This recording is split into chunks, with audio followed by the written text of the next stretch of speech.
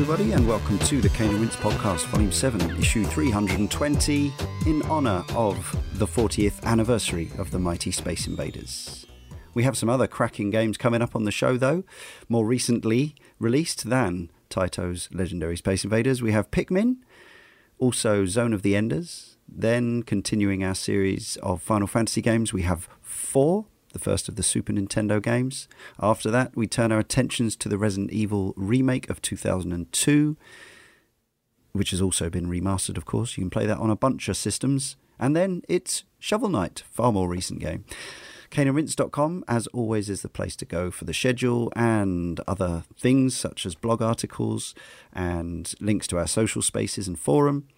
You can subscribe to our Patreon, patreon.com/CaneandRinse, for $1 a month. Even just that minimum amount gets you every new show a week early and an exclusive monthly minicast, but you can donate more if you wish, and it all helps us keep on doing what we are doing.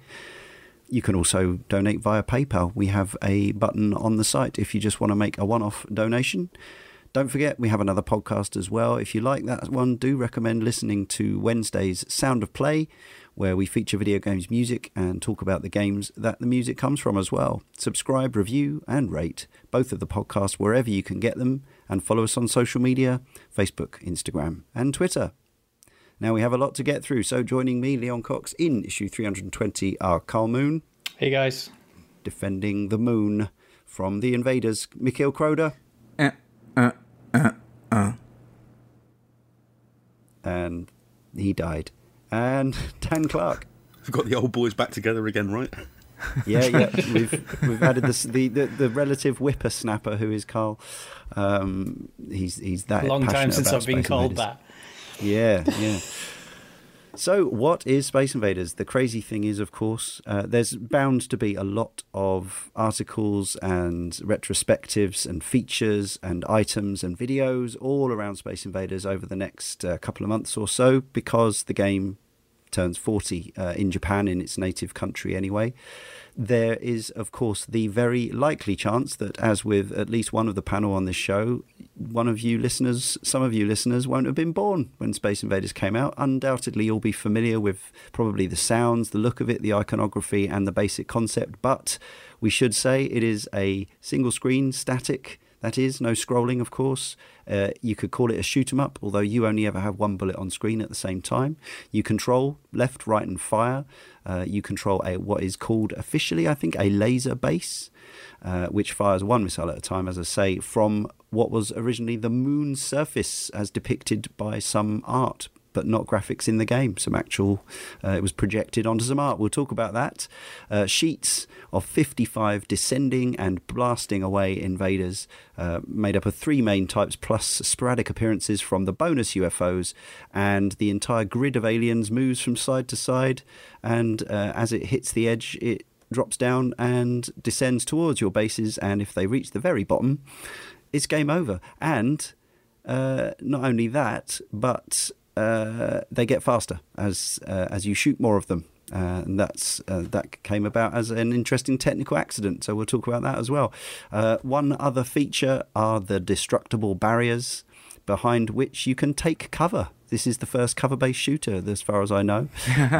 You have 4 blocks which can be chipped away at by enemy fire, and indeed your own fire. A lot of strategies involve blasting a hole through these barriers, so you can shoot from underneath them. And it's still surprising how sort of granularly they destruct, given the age of the game, I think. But yes, we'll talk more about that. Before our histories, I wanted to start with this wonderful piece from Simon Sloth on the Cane and Rinse forum, who says, Space Invaders holds an interesting place in my heart. Notably, it is the arcade game that I've played the most, but even more poignantly, it's important to me because it nearly stopped me from being born. Around the time my mother and father met, they went away on holiday to the French coast, around about the time of the 70s Space Invaders craze. This was ill-timed, to say the least, as rather than wooing my mother, my dad spent the majority of his time playing Space Invaders in the nearby cafe. This was a relationship in its infancy, so offers of breakfast in bed were a natural part of early romance. However, proposed early morning trips to the boulangerie or patisserie were actually excuses to head to the arcade machine with his friend who was on the same holiday. Fortunately, just before my mum's patience had been completely exhausted, my dad topped the scoreboards, something he boasts about even now. Thus, they ended up getting married, and thankfully, I was created. If this were Back to the Future, the film, all anyone would have to do would be to set a higher score than my father could attain, and I would vanish from existence.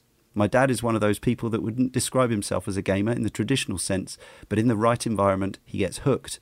So on every family holiday, the bleeps and bloops of the Space Invaders machine would end up in a score attack contest among my dad, my brother, and I. Aside from Turrican, this is probably the only game I can put my hands up and say my dad is better at than me. Admittedly, the home version of the game can only hold my attention for a few minutes, but put me on a family holiday in an arcade and it'll turn into a competition complete with heckling and obvious cheating. Fantastic.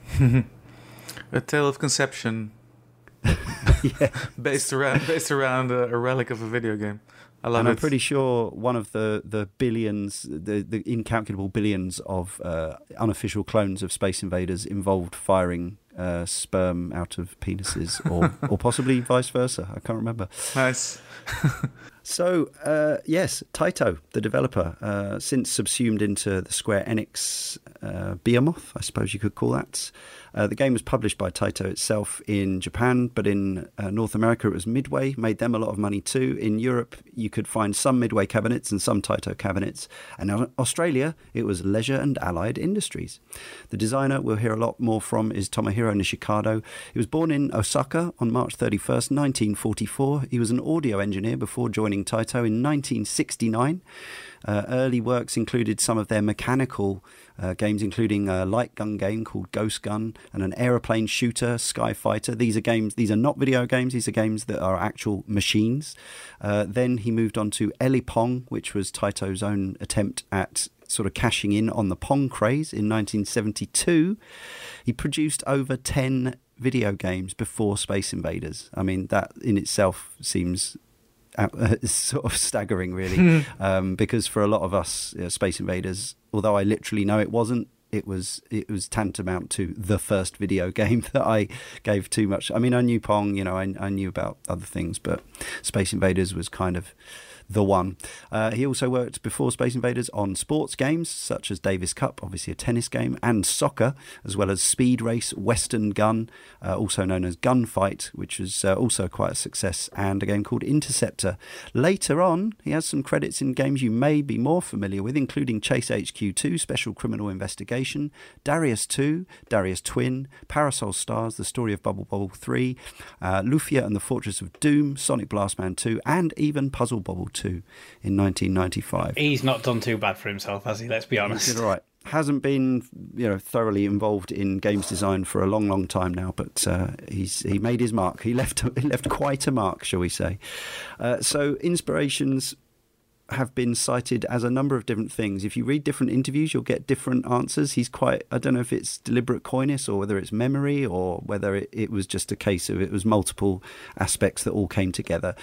So Taito released a mechanical game called Space Monsters back in 1972, and Space Monster was Space Invaders' working title, and as far as Nishikado is concerned, that's what it should have stayed. He says, the name Space Invaders wasn't created by me, actually. The title I originally had was Space Monster. However, after the game was completed, management told me they wanted to change it to Invader. I don't really understand the reason why, but there was nothing I could do about it. Monster and Invader have the same number of letters, so it wasn't a difficult thing to switch out in the programming. But then from overseas, we were asked to make it plural, Invaders. Adding that extra letter meant changing the programming, and it was a real pain. Other inspirations, obviously video games. He definitely cites Wozniak's Breakout. The idea was that here it was a game that instead of a bat and a ball, you had a ship, and instead of bricks, you had enemy spaceships that fought back. Yeah, it was also mainly the movement of your player-controlled entity, right? Left to right, bottom screen movement. The horizontal movement, yeah. Yeah. But this time they gave you a fire button, and that was a genuine, as a kid growing up in the 70s, and you didn't get to interact with many electronic or digital things. Just pressing a fire button and seeing, something emit from the screen and happen was that much more exciting than merely batting a ball around in Pong or Breakout, as far as I was concerned. Gunfight was a previous Taito game, which was Wild West themed. Obviously, that was an inspiration. He's mentioned in at least one interview about a dream regarding Japanese schoolchildren waiting for Santa Claus being attacked by invading aliens.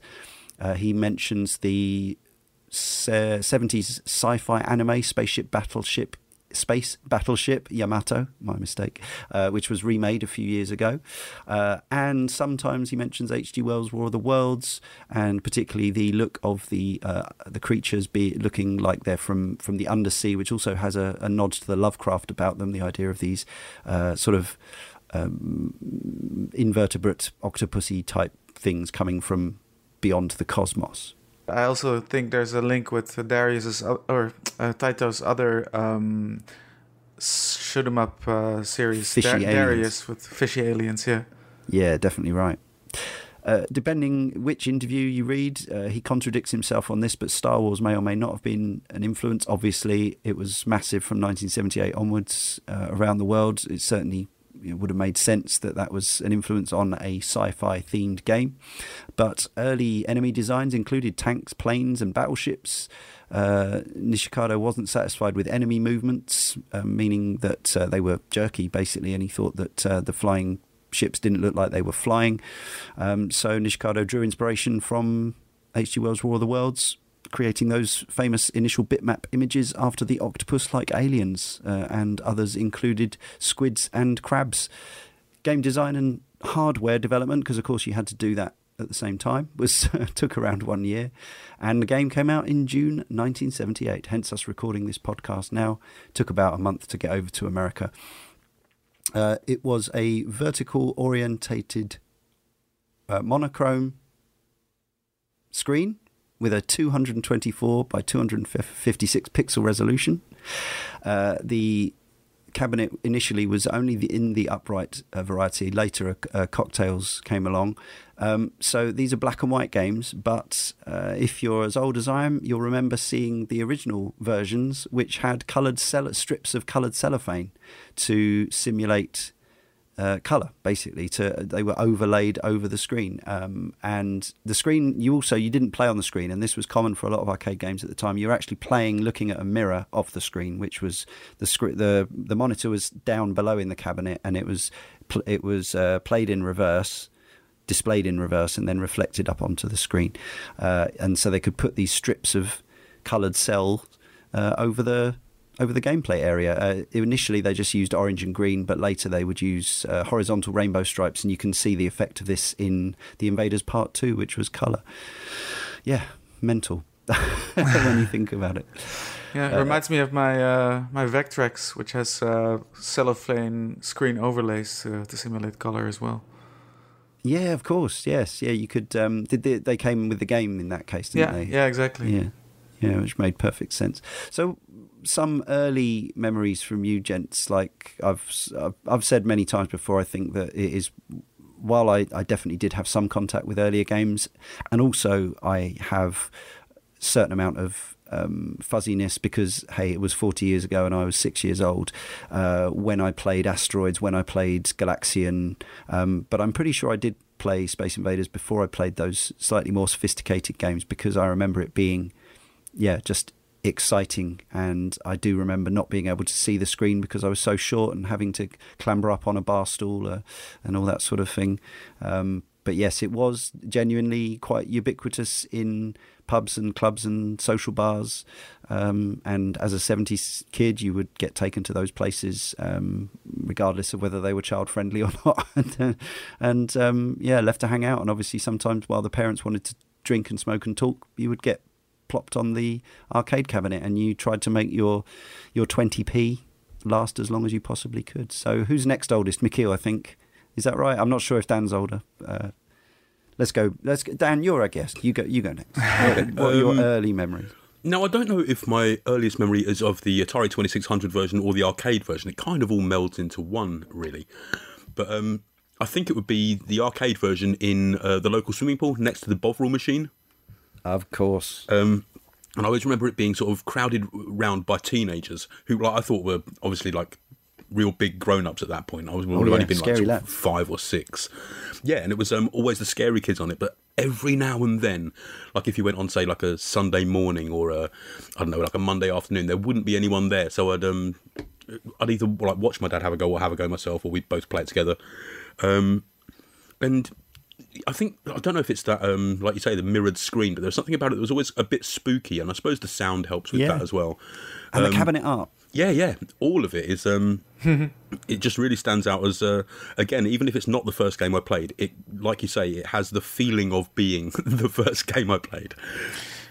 The whole experience was genuinely. I mean, it is going to be very hard to sell to people who are much younger than us and whose gaming experiences have been very different growing up with even if you started maybe even in the 8-bit era, you know, in the mid 80s, the sensation as a 6-year-old child who was, you know, mad for Star Wars and whatever else, and walking into a room and seeing this cabinet that was twice as high as you with these massive black invaders on the side, and this exciting name and this bright yellow text, it felt like it was intimidating and it was scary, but it also felt like in some ways it was for you. It was like the thing that you were a child of the video game age, the sci-fi age, and Star Wars was out, and that was for you as an impressionable 5-year-old kid or whatever. And it just all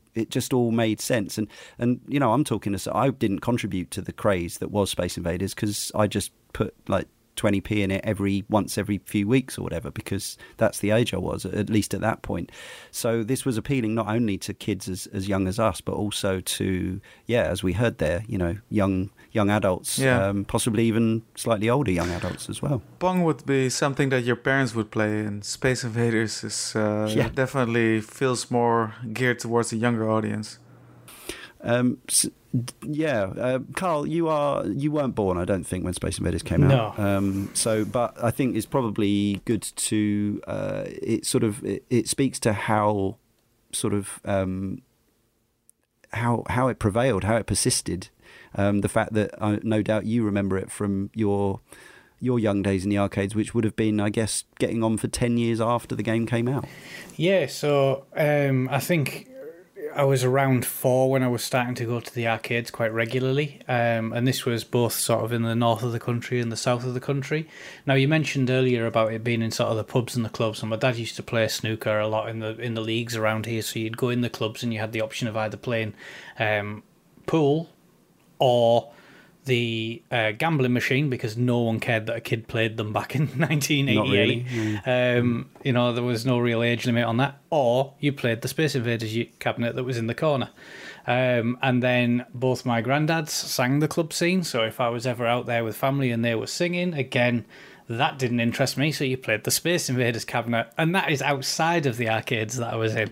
So we're talking 10 years later, a well-established game, both the stand-up and sit-down units, original art units that were well-worn, the cigarette burns in them, the slightly browning and peeling artwork, or you had them in these sort of hybrid cabinets with just the red and blue lines up and down them kind of thing. But it was just everywhere.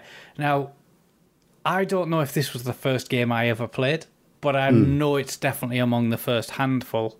And in terms of sort of being iconic, you know, we've mentioned, especially with yourself, Leon, that the idea that when you enter an arcade, there are certain things that pull your attention. And to this day, Space Invaders is still one of those ones. When you hear that sound effect, you know exactly what it is. And I mean, we're talking iconic to the level of Pac-Man's Waka Waka, with the Space Invaders death sound and the shooting sound. And as a 4-year-old kid, there is nothing more appealing than these sound effects going off and standing at these cabinets and slapping the old arcade-style buttons for shooting and feeling that panic as the invaders speed up. And I can't remember a game before putting me under that level of pressure at a young age, and I think that this must have been one of the key things that got me really hooked on what video games could do, because it was that pressure at 4-year-old. And desperately begging for the next 10 pence, because it was only 10 pence at the time when I was in there. It was 10 years old.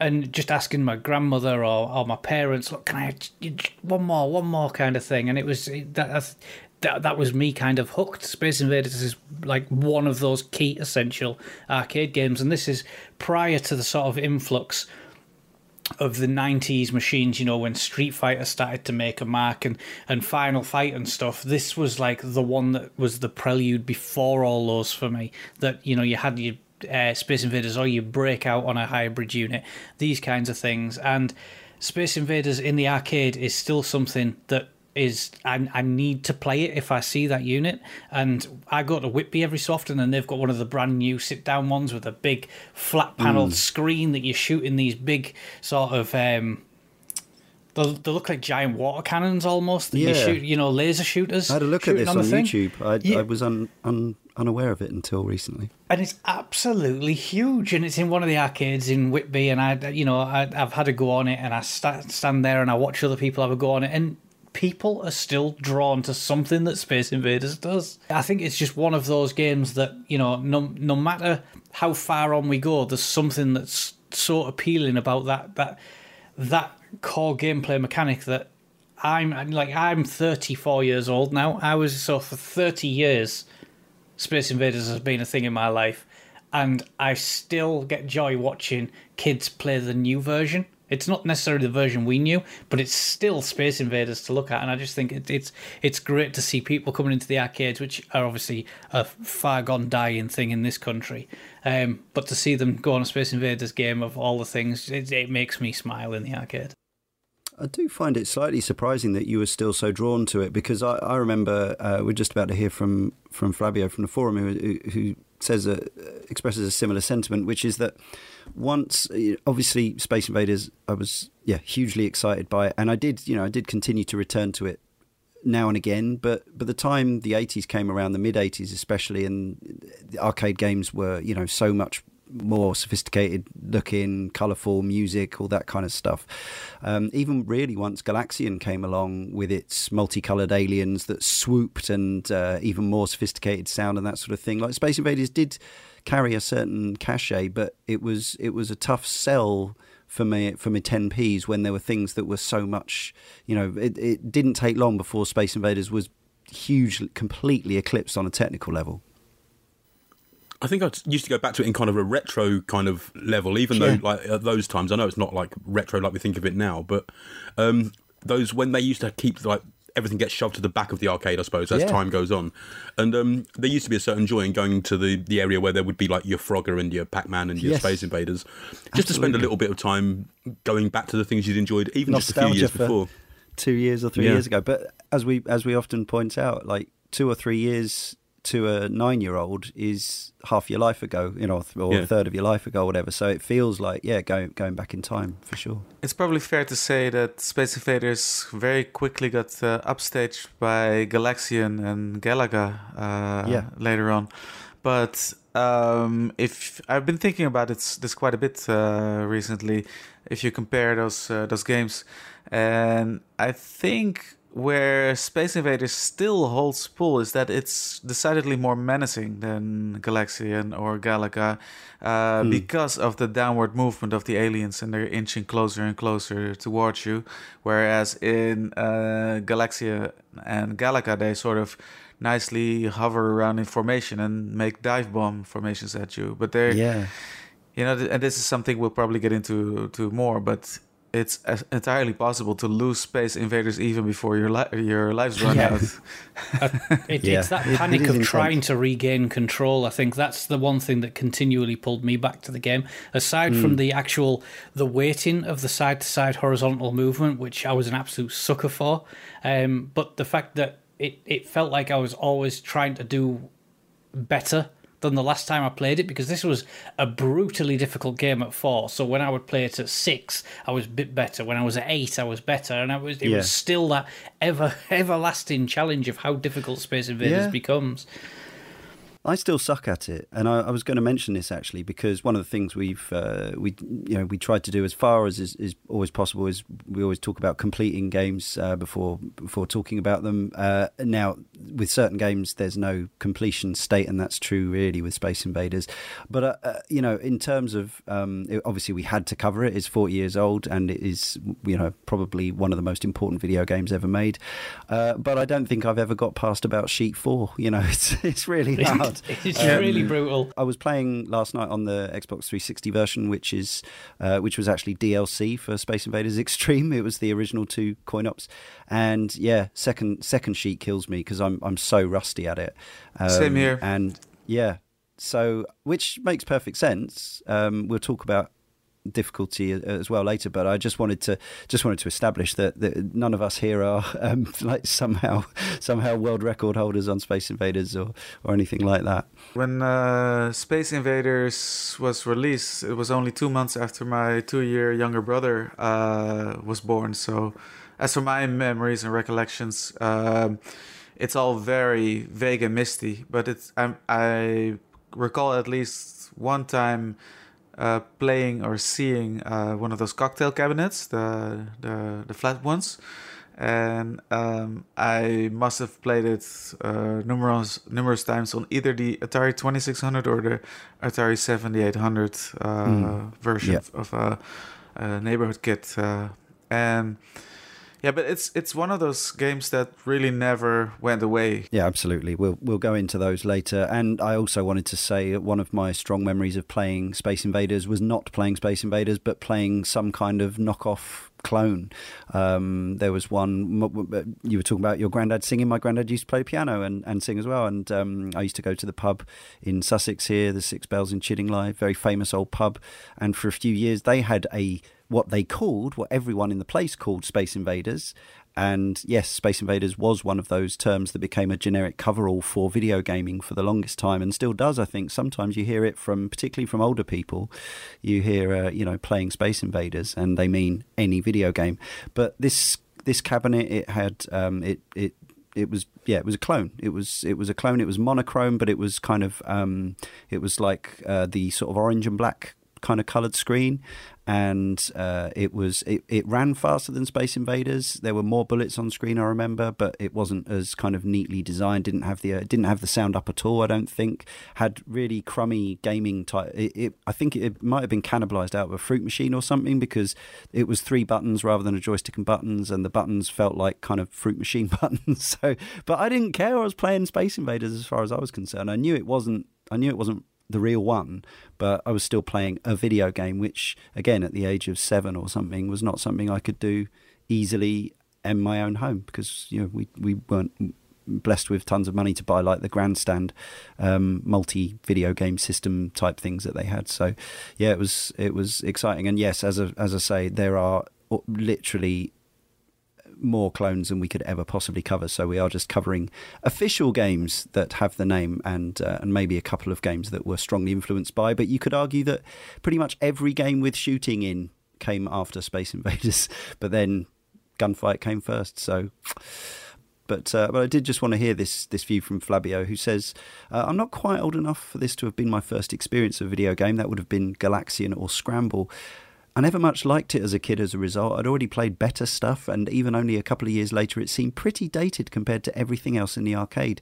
The pace the tech moved then was insane. Things that were impossible one quarter would be passé by the end of the next.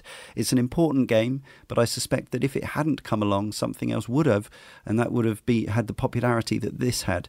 We were at the confluence of tech and culture where video game arcade machines were going to be a thing, whoever it was that struck big first. I don't know. We can only... part of me thinks that's right from Flavio, but then part of me also thinks that sometimes these things have to be a very particular set of circumstances, and it had to be this particular game with this particular theme and this particular set of sound effects to have the massive impact that it did. But we will never know. Yeah, if it wasn't Space Invaders, then video games might have evolved or looked quite a bit different from... That's what I think. From what we don't know that we would have got best. the later Galaxian or Galaga if we hadn't had Space Invaders in the first place. Exactly. Then the entire genre of shmups, and then third person and cover based, and the obsession with first person. Like, there's an argument which, because humans always make violent games, even chess is a simulation of war and whatever, that we would have gone down that route ultimately. But the fact that this massive breakout hit was a space shoot 'em up kind of did lead the industry down a certain path, and I think we do still feel its impact today. But yes, it could have been, if they'd had as big a hit with the tennis game, maybe we'd only be playing sports games now. Whereas tennis games, they've just released 2 at the time of recording, summer 2018, both very low budget, mediocre looking entities. And we're still playing shoot 'em ups. So yeah, the reception, as well as the financial part, which we'll come to, it won Game of the Year at the first Arcade Awards, top arcade game from the Guinness Book of World Records. The Times once called it the most influential video game ever. Sort of backing up what we were just saying. It was inducted in the Video Game Hall of Fame as recently as 2016, which seems about 30 years too late to me. I don't know when that started though. Several publications ascribe the expansion of the game industry from a novelty into a global industry to the success of Space Invaders, attributing the shift of games from bars and arcades to more mainstream locations like restaurants and department stores. The game's success is also credited for ending the first big video game crash of 1977 and beginning the golden age of video arcade games. And Shigeru Miyamoto, Hideo Kojima, John Romero, John Carmack all cite Space Invaders as being significant or pivotal in their early experiences of gaming. Warren Spector says Space Invaders and games like it represent the roots of everything we see today in gaming. It represents the birth of a new art form, one that literally changed the world. Space Invaders is important as an historical artifact, no less than the silent films of the early 20th century or early printed books. Nishikado says, the designer, over the years, I've seen how Space Invaders helped grow the video game industry and inspire younger designers. I'm proud of its huge impact, even if I still can't clear the first stage. In the first few months following the game's release, the game became very popular. Specialty arcades opened, sometimes called Space Invaders cafes. They were often refitted pachinko parlors and bowling alleys, and they were filled with nothing but Space Invaders cabinets. By the end of 1978, Taito had installed over 100,000 machines and grossed over $600 million in Japan alone. However, the often repeated coin shortage stories are a myth. Any shortage of coins at the time was due to a reduction in production of coins during 78 and 79. But even a shortage can't justify the claims behind this myth because, of course, you don't run out of coins when they're being put into vending machines. They stay in circulation, so it doesn't actually stand up to logic. Simply put, the idea of Japan running out of coins due to the popularity of Space Invaders fails to hold up. The way that any coin operated machine operates ensures that coins remain in circulation. When the game machines were emptied of the coins they collected, they would have simply and immediately made their way back into circulation, thus preventing any shortage of coins. Not even into wider circulation as well. They're mostly going to stay in that one arcade, aren't they? Given out as change to the next person who gives their note.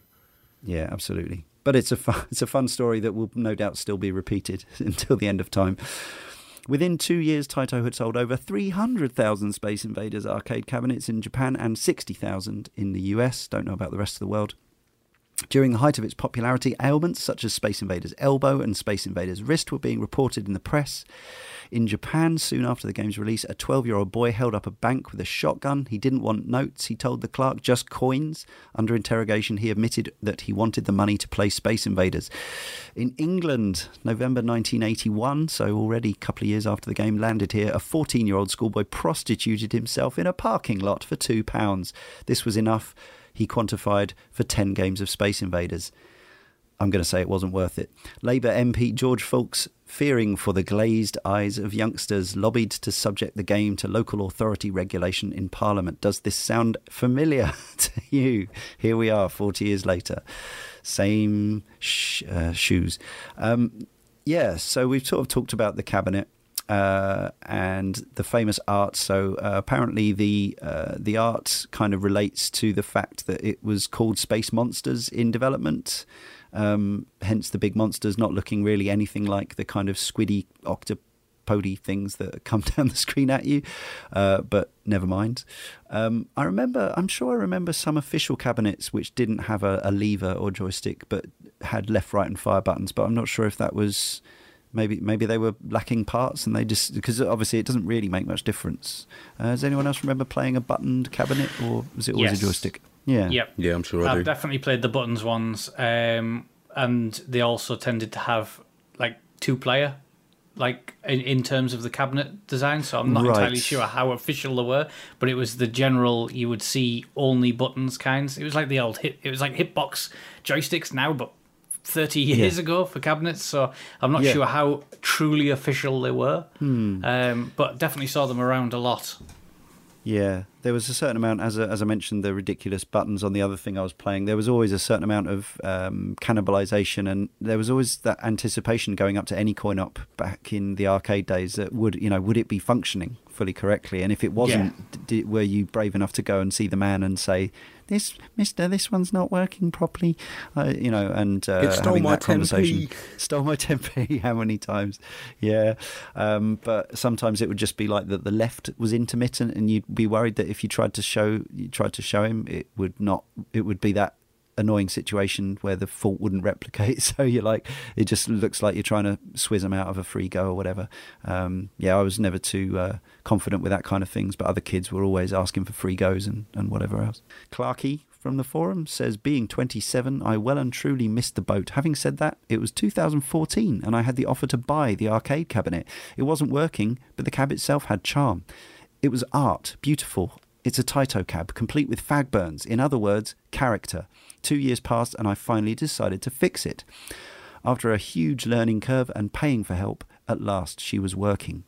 Once those lights fired up, pure beauty. The illuminated moon is one of the most spectacular things I've seen in any arcade.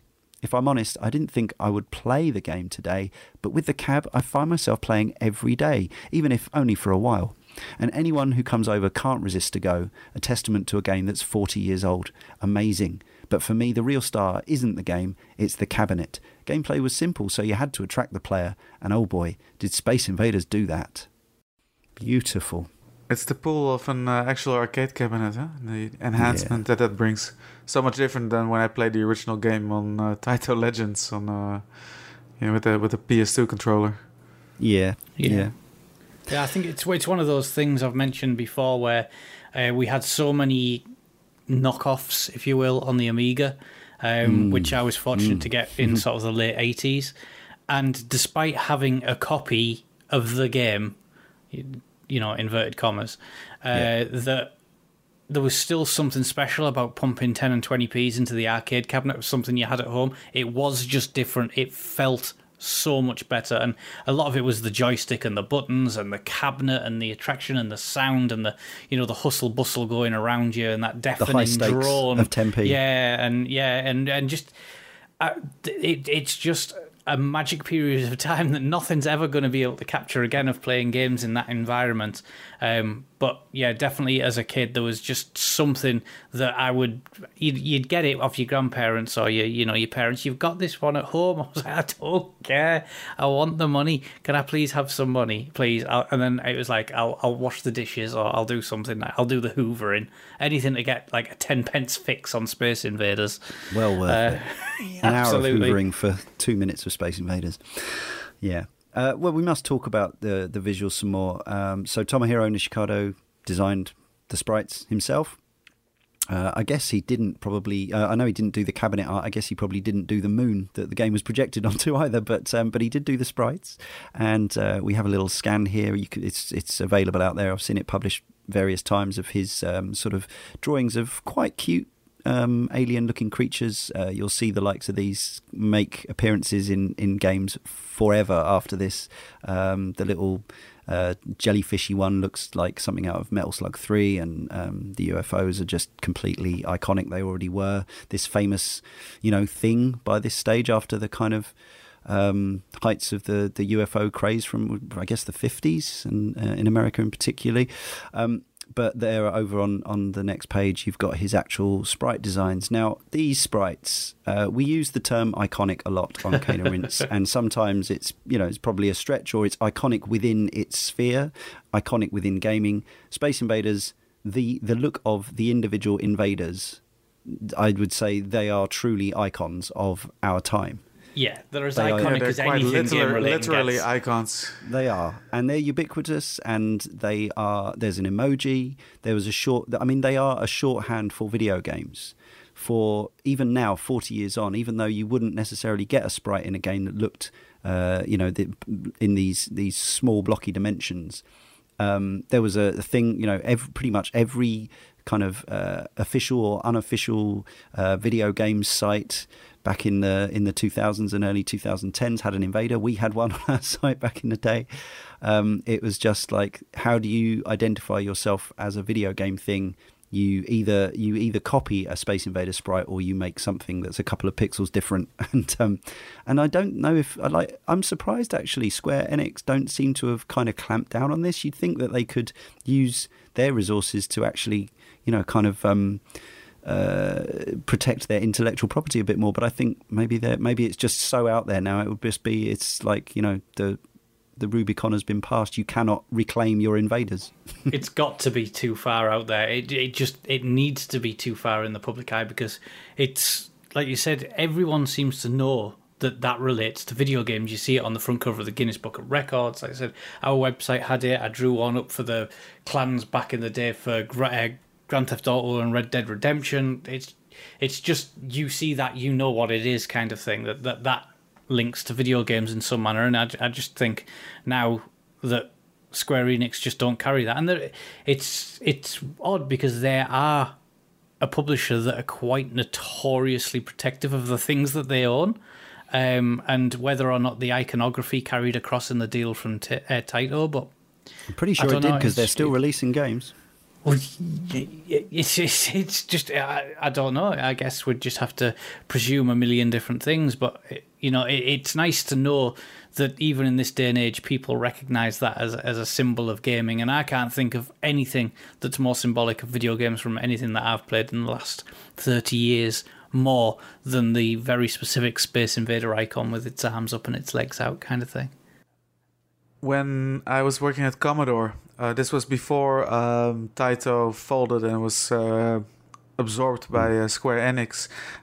We used the crab-like alien that Carl just described, which looks like it throws its arms up, and which I actually found it might be just the most iconic of all the iconic sprites in there, because it's being used in logos as well, and I find it quite cute looking as well. But we used it for some promotional work at Commodore, but we made sure to use the Commodore used version with the extra sprite width, or the extra pixel width. But we worked together with a company called Casa Mobile at the time on a mobile remake of Jupiter Lander, the first game that I was ever credited in. And they warned us, because they did some work with Taito in the mobile space as well. They warned us not to do that, because Taito were very protective of the Space Invaders sprite, and especially because they had contact with them, they told us to please not do that. So we actually had to replace that little sprite with something else.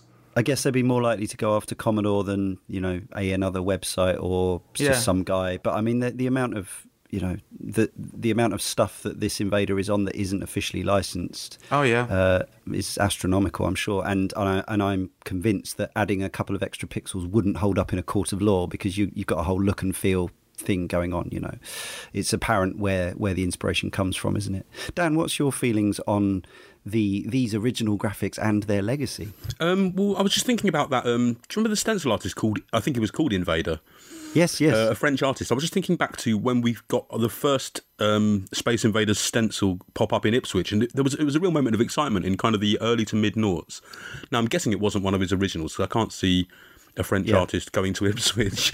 But I know they were around London and Brighton, the original ones. And again, it's the fact that that's the image that he chose and made it part of his name. I think is a real encapsulation of just how, again, I'm going to use that word, sorry, iconic. I don't think there's any other word. Really, Yeah. I think that is the word for them, and I do also want to praise him. Like, again, working within the extreme confines that he was, no colours, one colour, white, changed with a bit of cellophane. They do have a lot of personality. 2 frames of animation, however many pixels they are.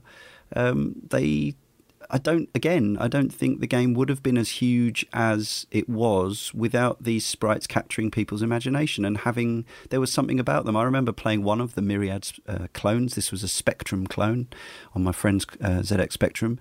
And I think I mentioned this before, but to sort of vent our frustrations from the day at school, we used to redub different invader types, different teacher names or different names of other students, and so as we blasted them away, there was this sense that you were kind of getting rid of the day's frustrations and your annoyance with these people. These were slightly altered sprites, of course, but it was the same principle. These bug-eyed little things that were inexorably kind of trying to ruin your life, cramp your style, but you were just kind of trying to clear them out. I think maybe there's something about that nature of the gameplay as well that is, I think, Carl was talking about it, that sort of that sense, and you, Mikhail, the sense of impending doom that is there that in this game, that does mean that despite the fact that it feels pretty slow and clunky to play in some ways now, it retains something. Yeah, it's the one shot, and if you miss it, you have to wait for it. Yeah. If you miss a shot, then you have to wait for it to, when you just, it shoots right between 2 vertical rows of aliens. You just have to wait for it to go off the screen before you can fire again. And the thing I'd completely forgotten is the fact that it hits the top of the screen. Like, I can't believe I'd forgotten this, but going back to it recently, when the laser blast, it doesn't just fly off into space. It actually kind of crumples as if it's hit something at the very top. I'm not sure why, but it does. Just a little curio. So a warning for anyone with OCD that's looking up the art by Tomohiro Nishikado. Now the crab aliens aren't centered on the pixel grid, and I can see that might annoy some people. It was bothering me, I've got to admit, but I'll let him off. So I think it's probably also this may be more so within the realms of video games, but even then, maybe not. The sound is also iconic, I would say. As in, you still get this, and this is actually a bit of a bugbear of mine, but sometimes a TV show will show some people playing games, and obviously they don't use the actual sound that was present on set because it doesn't work like that. So they would be playing in silent, and the sounds get added in post. And even even programs that are set in 2018 or whatever, sometimes, not always, but sometimes will still use generic 8-bit beeps. So you'll see like Call of Duty on screen, and you'll be hearing something along the lines of Defender, which is just infuriating because everybody knows that games don't sound like that anymore. Except the ones that do. We spoke about that on the Robotron show as well. Yes, okay, and I think Robotron is a sound bank that's probably sometimes used by TV producers.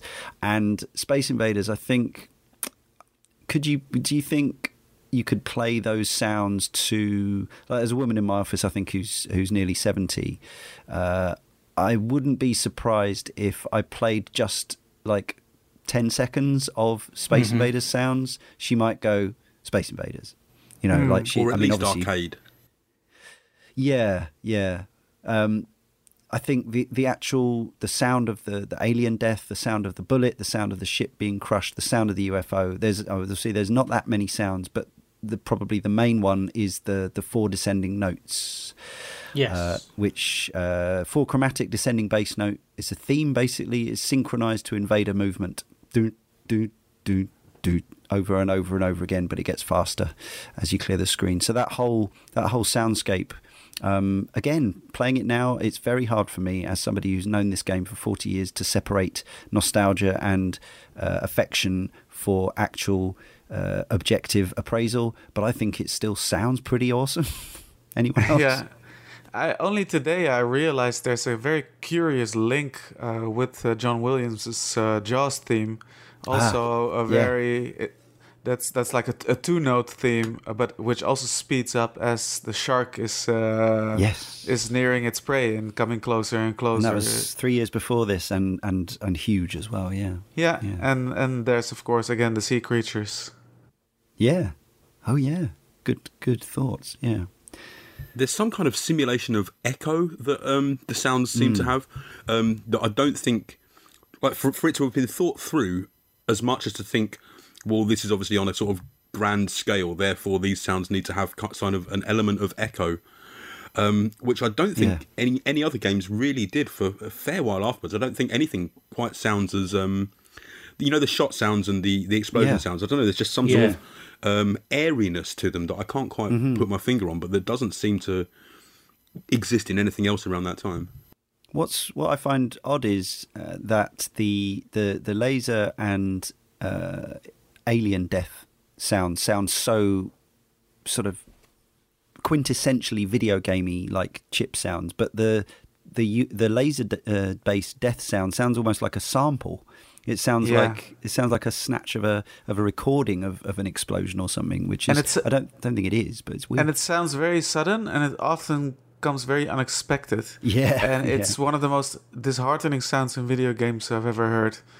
Yeah, and everything stops as well. So everything else. So this constant thrum and the pew, pew, it almost tells me you suck at the moment that it happens. Yeah. On the subject of the descending theme, such as it is, Andrew Schartman from Maestro Mario: How Nintendo Transformed Video Game Music into an Art. This is a 2013 piece that goes back before Nintendo to Space Invaders. Video game music prior to Space Invaders was restricted to the extremities, i.e. a short introductory theme with game over counterpart. The Alien-inspired hit featured continuous music throughout, uninterrupted by sound effects. It was thus the first time that sound effects and music were superimposed to form a rich sonic landscape. Not only do players receive feedback related directly to their actions through sound effects, they also receive stimulus in a more subtle, non-interactive fashion through music. The music interacts with on-screen animation to influence the emotions of the player. That seemingly pedestrian 4-note loop might stir us in the most primitive of ways, but that it stirs us at all is worthy of note. By demonstrating that game sound could be more than a simple tune to fill the silence, Space Invaders moved video game music closer to the realm of art. The music popularised the notion of variability, the idea that music can change in accordance with the ongoing narrative. The variable in Space Invaders, tempo, is admittedly simple, but its implications are not to be underestimated. Over the years, analogous strategies of variation would be applied to pitch, rhythm, dynamics, form, and a host of other parameters, all with the goal of accommodating the non-linear aspect of video games.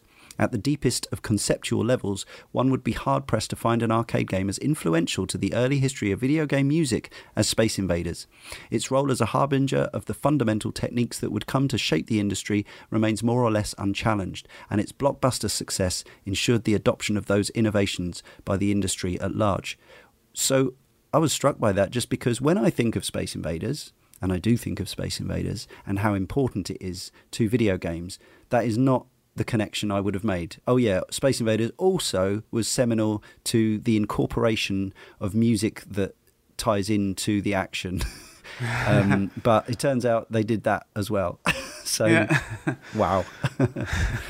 That's pretty amazing. As a counterpoint to that, I think mechanical games would have been doing that prior to this time, though, right? Yeah, that's fair. Yeah, you're probably right. Although he's right in saying it's the first video game to do it, but it's not like there wasn't a sort of a precedent. Yeah, I see what you're saying, but wouldn't those mechanical games have been playing?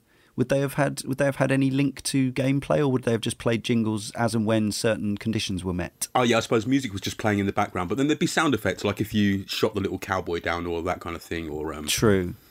But I think what the piece there is specifically linking to is the increasing speed. Sure. So I don't know.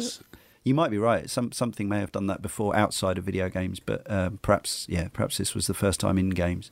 And suddenly the res-like sound design of Space Invaders Extreme, which we'll probably touch on later, makes a lot more sense. Yep. Completely. Yeah. Absolutely right. So on the technical front, already attested to it, but the invaders speed up as you shoot more of them. This was not originally a design element. This happened by accident because, as you'd expect, the very basic processor that exists in the Space Invaders cabinet is almost overloaded by 55 alien sprites plus bullets plus player base and all that sort of thing. So as you clear them out, movement speeds up. Everything speeds up. So by the time you get to those final few invaders, they're pretty much racing across the screen, and it's quite scary. And with your one bullet at a time, it's quite hard to hit. So again, is this a case? Do you think, panel, that this is almost like Capcom accidentally inventing combos in Street Fighter? Would the game have been a hit if he'd decided to lock the frame rate at what it was when you had 55 on screen? It would have been a lot easier and not nearly as threatening. So yeah, it seems like one of those happy accidents. I don't think I'd have found it anywhere near as enjoyable to play if I could have killed them all, because it was the challenge of continually coming back and the impending threat with the increased sound tone and desperately trying to fire you one bullet off and hit the enemy that kind of kept drawing me back to wanting to play the game. So it seems like a fundamental loop, right? It's kind of what the game, to my mind, revolves around. Yeah. And when you do hit that final invader, when it comes spitting down on one of the very few last lines, it does feel like a major accomplishment. Which is quite extraordinary for such a old and rudimentary game. Yeah, undoubtedly, and I still find it pretty hard. That last invader does go pretty fast, and obviously you can get the timing down with practice. And I'm very rusty because I don't play Space Invaders very often, but there it is. And I think that fundamental skill is like an absolute the timing, the one shot to hit the one invader is like a real great sort of grounding point for so many of the skills that you'll need for video gaming. Or that I have needed throughout my entire life. So that's again testament to its influence, I suppose. So you're good at shooting the leaf in point blank then? I was actually, ish, sometimes. Yeah. Oh God, I love point blank. Anyway, someday we'll cover that when I've got a cathode ray tube to play it on again. Sorry. Gameplay was challenging. We've definitely alluded to that. Nishikado said he can't beat the first screen. He says, for its time, it was a very hard game. The invaders aimed and shot directly at the player, and if one of them crossed the line into your territory, it was automatically game over. With older games, even if you were bad, you'd still be able to play for 3 minutes or so, but in Space Invaders, if you just let the enemy shoot at you, you might not even last 5 seconds. So it wasn't well received at first. No. I balanced the game's difficulty entirely by responding to feedback from the people working around me. Had it been left up to me, Space Invaders would have been a far easier game. Yeah. Interesting. I was playing through all the Space Invaders games on the Title Legends 1 and 2 discs for the last two weeks. Yeah. And the second round, I took my 7-year-old son along with me for the ride. And he has seen me play numerous crazy bullet hell shooters by Cave. And he's even played a little bit of Dodonpachi on the Saturn together with me in 2-player mode. Nice. And he was watching Space Invaders and he thought, Dad, this game looks so easy. And and then he started playing it. Welcome to the party. And he quite literally said, "What the heck?" He was so surprised with dying so fast. But you wait for the power-ups to come along, probably. Yeah, exactly. They don't come until the later games, in which you also have 2-player simultaneous action. Yeah, and it's also interesting there, Nishikado saying that the game was hard for him. Sometimes you get those games which come out, and it still happens to this day, I think, where they've been mainly tested internally or by the person who's creating the game, and they're either a naturally excellent game player or because they designed the game, they know exactly how to beat it from the off, so they can get through insanely hard game of One Life. But he was actually tempted to go the other way. I wonder if he was tempted to lock the speed of the descending invaders so it didn't speed up, and we would have probably been left with yeah, I mean, those people who think Space Invaders is boring now, I should say find Space Invaders boring now, if they hadn't had the increasing pace, then yeah, I think it would have been I don't think it would have been the hit it was probably. I think that urgency was so important and the sense of injustice when you get game overed as well. Yeah. And going back to the arcade version, I was also once again surprised with how many enemy projectiles are being fired right from the beginning already. Because I recall playing some home versions on the Atari, and it's fairly sparse with enemy projectiles. Actually, it feels more like a gallery shootout. But in the arcade version, you have to do a lot of dodging.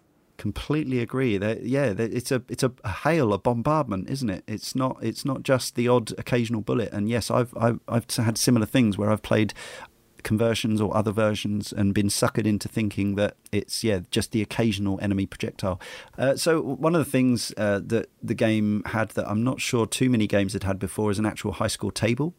It recorded your score. I'm not sure if it turned off overnight. I don't know if there's any backup on the original cabinet or anything. So I guess some places probably just left their machines running the whole time. So obviously high score attacking became a thing. Every enemy had a point value. The UFOs had a varying point value depending on, I'll tell you in a moment from Nishikado's own mouth. And there are still videos to be found of how to get scores on Space Invaders. Now, I've never got a proper strategy down for myself, a technique. When I used to play as a kid, I'm pretty sure I just used to shoot columns because it seemed to make sense. Or probably actually when I was a very little kid, I just shot whichever alien was nearest or tried to. I still get surprised by how many shots manage to wiggle their way, or not wiggle, they actually go straight up through the gap between all the invaders. Yeah. But proper players will do stuff like clearing out all bar the certain type of alien and then wait for them to get to a certain stage and then clear them out one by one. There's lots of kind of patterns and suggested strats to follow that I don't really comprehend or understand, but as you imagine, a game that's 40 years old that was as successful as it was has a lot of people trying to still to this day trying to kind of break it, trying to work out how best to play it. Do any of you have an absolutely like a tried and tested locked in muscle memory, I always play it like this kind of technique for the original Space Invaders? I prefer the flat out panic. Yeah. Get behind cover and hope for the best, and then get frustrated when you get hit by a stray bullet. That seems to have been how my games have gone for the last 30 years. This is why we've never seen Sheet 3 or 4 or whatever, yeah. Yeah. I start the task very enthusiastically always, like clearing out the first row and the second row, and everything's going well. And then they start speeding up and coming closer, and that's where the panic starts setting in. I think I just, when I was little, I used to use the cover quite heavily. Yeah. But nowadays I find myself just ignoring it because I know it's there as a constant sort of, well, until it gets destroyed. But it's just going to be there protecting me anyway. So I just kind of ignore that it's there nowadays, not as any conscious thing. But I kind of don't take any notice of it. But I remember my dad, this must have been like a word of mouth tip that he learned in the office or something. But there used to be an old tip that went around that if you made just the tiniest little hole through your barriers, the invader was very unlikely to be able to shoot down there, but obviously you could shoot up through it. Yes. So I remember as a kid making one of those in each of the barriers and then trying to destroy a column through that from there. I've seen videos of people doing exactly that recently. So yeah, that still works, I guess. But there's an element of gamble because I think they can, they might squeeze a shot through. Yeah. It seems like the optimal strategy is to clear 2 vertical lines of invaders and then just let them creep closer and just calmly take the closest row out one by one when they are very, very much on the last line right before your laser base. Yeah, that's and another then one technique. after another. I watched, and it looked deadly dull. It looked really boring. It's one of those games that, to maximise your chances of success, you have to play it in the most kind of tedious, pragmatic way possible. Kind of like Jose Mourinho playing Space Invaders, I guess. In the original game, when the invaders are at the bottom row, their bullets generate under the player's turret, rendering him immune to that row's attacks. This technique is called Nagoya shot, so named for allegedly being discovered in Nagoya. And I'm pleased to see that Nagoya is referred to in later games. There's an achievement relating to it in Space Invaders Extreme. It's a thing that happens in Space Invaders Infinity Gene. So that's gone down in legend. Not something that I could ever exploit, but there it happens is. in Extreme as well. It's not just an achievement, it's where the enemies do it. Or is that possibly Extreme 2? But yeah, I know I've seen that last enemy do it to me a couple of times. Yeah. Right. Yeah, in Extreme you can't move up on the screen, and it's quite rare that the invaders will come very low in most situations. Yeah. Yeah, but it fires down. It does this sort of like beam down that it then calls a Nagoya shot. Right. Huh. Nishikado said that was a programming bug. One day I saw a really good player putting up some high scores around 150,000. When I looked closely at what he was doing, I saw that the very bottom row of invaders' shots seemed to pass right through his ship. It's because I programmed it so that their shots would come out just a little bit in front of the invaders.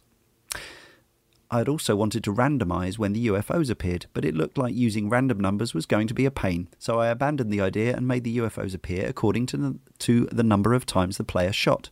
Unfortunately, players discovered that rule very quickly. I was surprised at how fast they figured it out. That is the one quote you will always read if you find any interview about any classic arcade machine. There's always one where the developer says, "I can't believe people figured that out so fast." It's kind of standard, but yes, of course they did.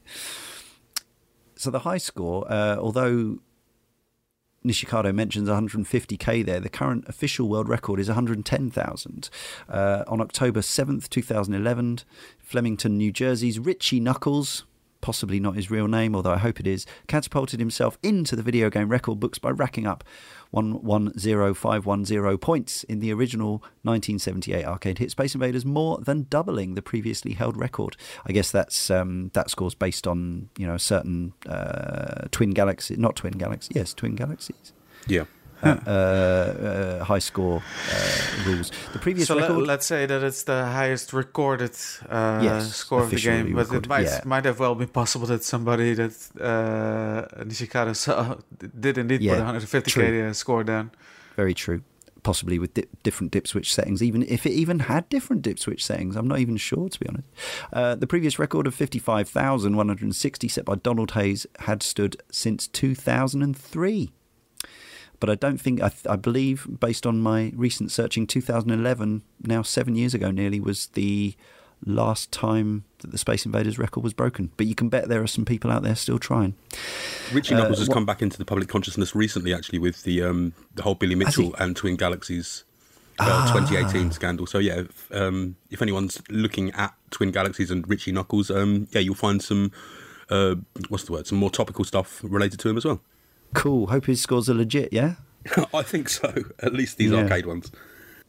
Another fun fact. Noted author Martin Amis wrote Invasion of the Space Invaders, an addict's guide to battle tactics, big scores, and the best machines. Published in 1982.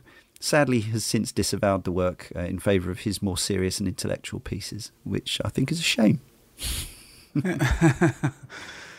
So let's crack on with some talk of versions, conversions and emulations. I guess the Atari 2600 version was something that a lot of us would have come across. 1980 it came out. It was the first official licensing of an arcade game, according to my research, and also became known as the first killer app by quadrupling the sales of the host system. I remember playing this as a kid round of friends. I never had a 2600, sadly. It had 36 on-screen invaders compared to 55 in the arcade, but it had 6 different kinds of invaders rather than just 3, worth different point values.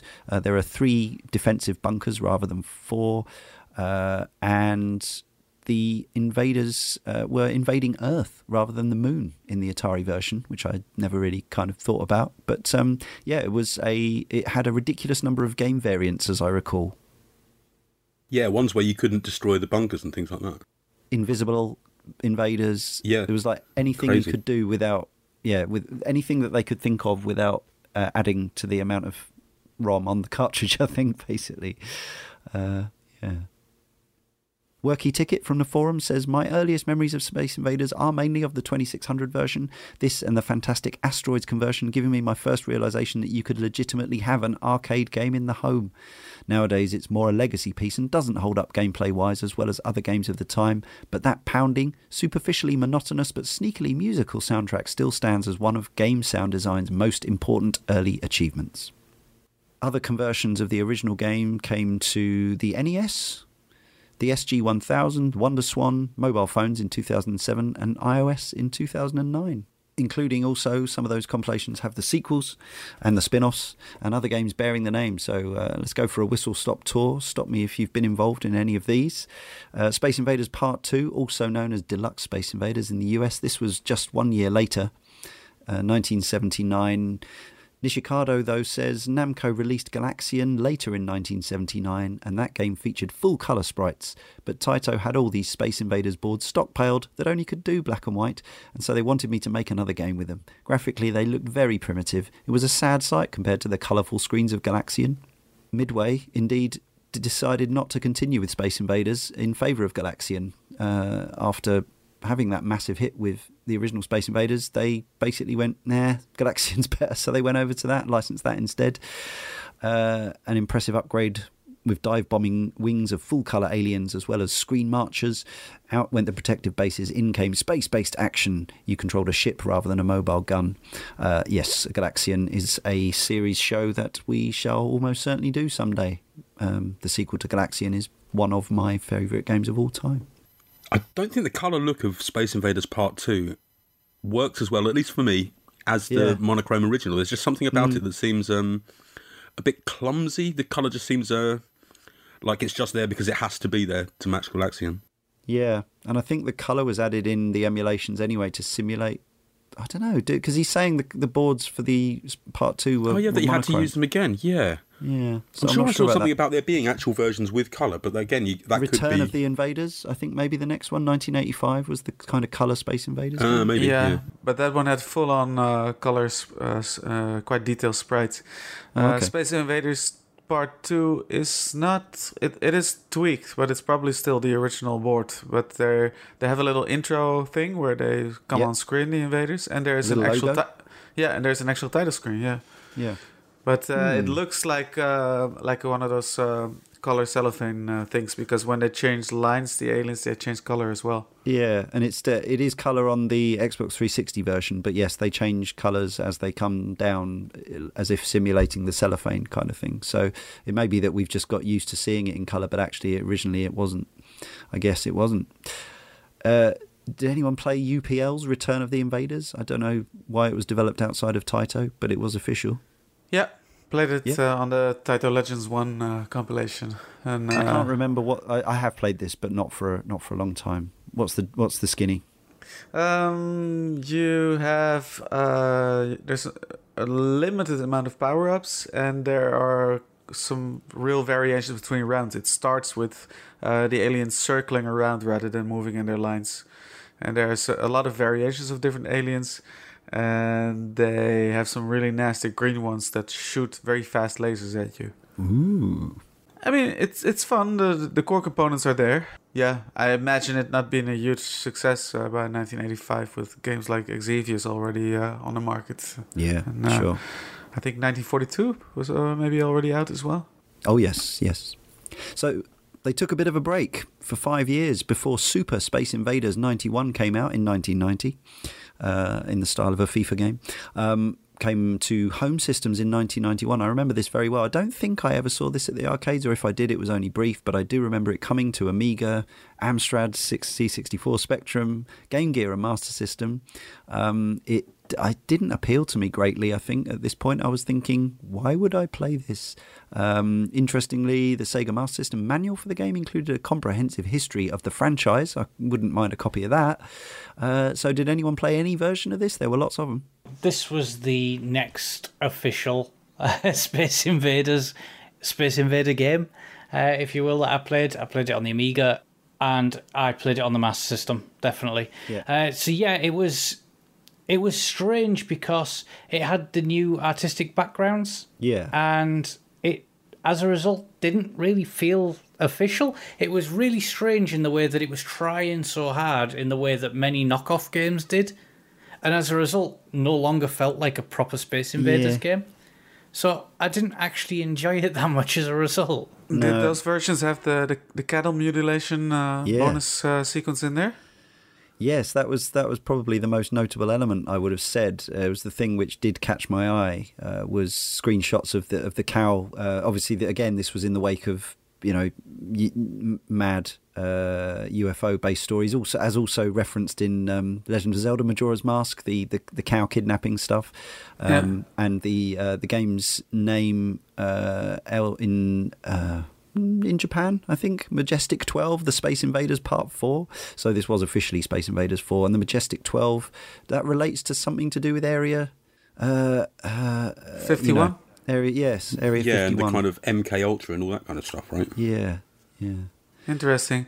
Now, what I get from, and I've played the arcade version on Titan Legends 2, what I get from Super Space Invaders 91 is they wanted to go for a similar thing as Elevator Action Returns. So it's very... There's a high level of detail in the backgrounds, and it has this sort of post-apocalyptic look to it in a very similar way. Yeah. There's also some really creepy music in it sometimes, especially the scrolling bits when you fly through space and your gun turret changes into a ship. I didn't give this game much credit, but after spending some more time for it, I quite liked it, actually. Also, there are some really cool power-ups in it, but yeah, it's not a new iteration on the level of Elevator Action Returns by far. No, right. Dan, you normally have the Game Gear versions of these things. Did you? I've played the Master System version, but I think I played the Game Gear version very, very briefly. The Master System one I've played, I think it was a friend maybe lent it to me, but I think at the time it was one of those games where like he'd got it for a Christmas or a birthday, and there were so many other games at the time that people were getting, but it was almost like not to laugh at, but it was like, oh, what you got that old thing for? Oh, your parent, like, kind of like your gran buying you like a Hornby when you ask for a PlayStation, or something like that, where it felt like the wrong present. But but I actually quite enjoyed it. I did. It's quite interesting that you say you didn't see it in arcades though, because over in Southend and Clacton, I remember seeing it pretty much everywhere at the time. But maybe that's the franchise as a whole was more popular in the East. I don't know.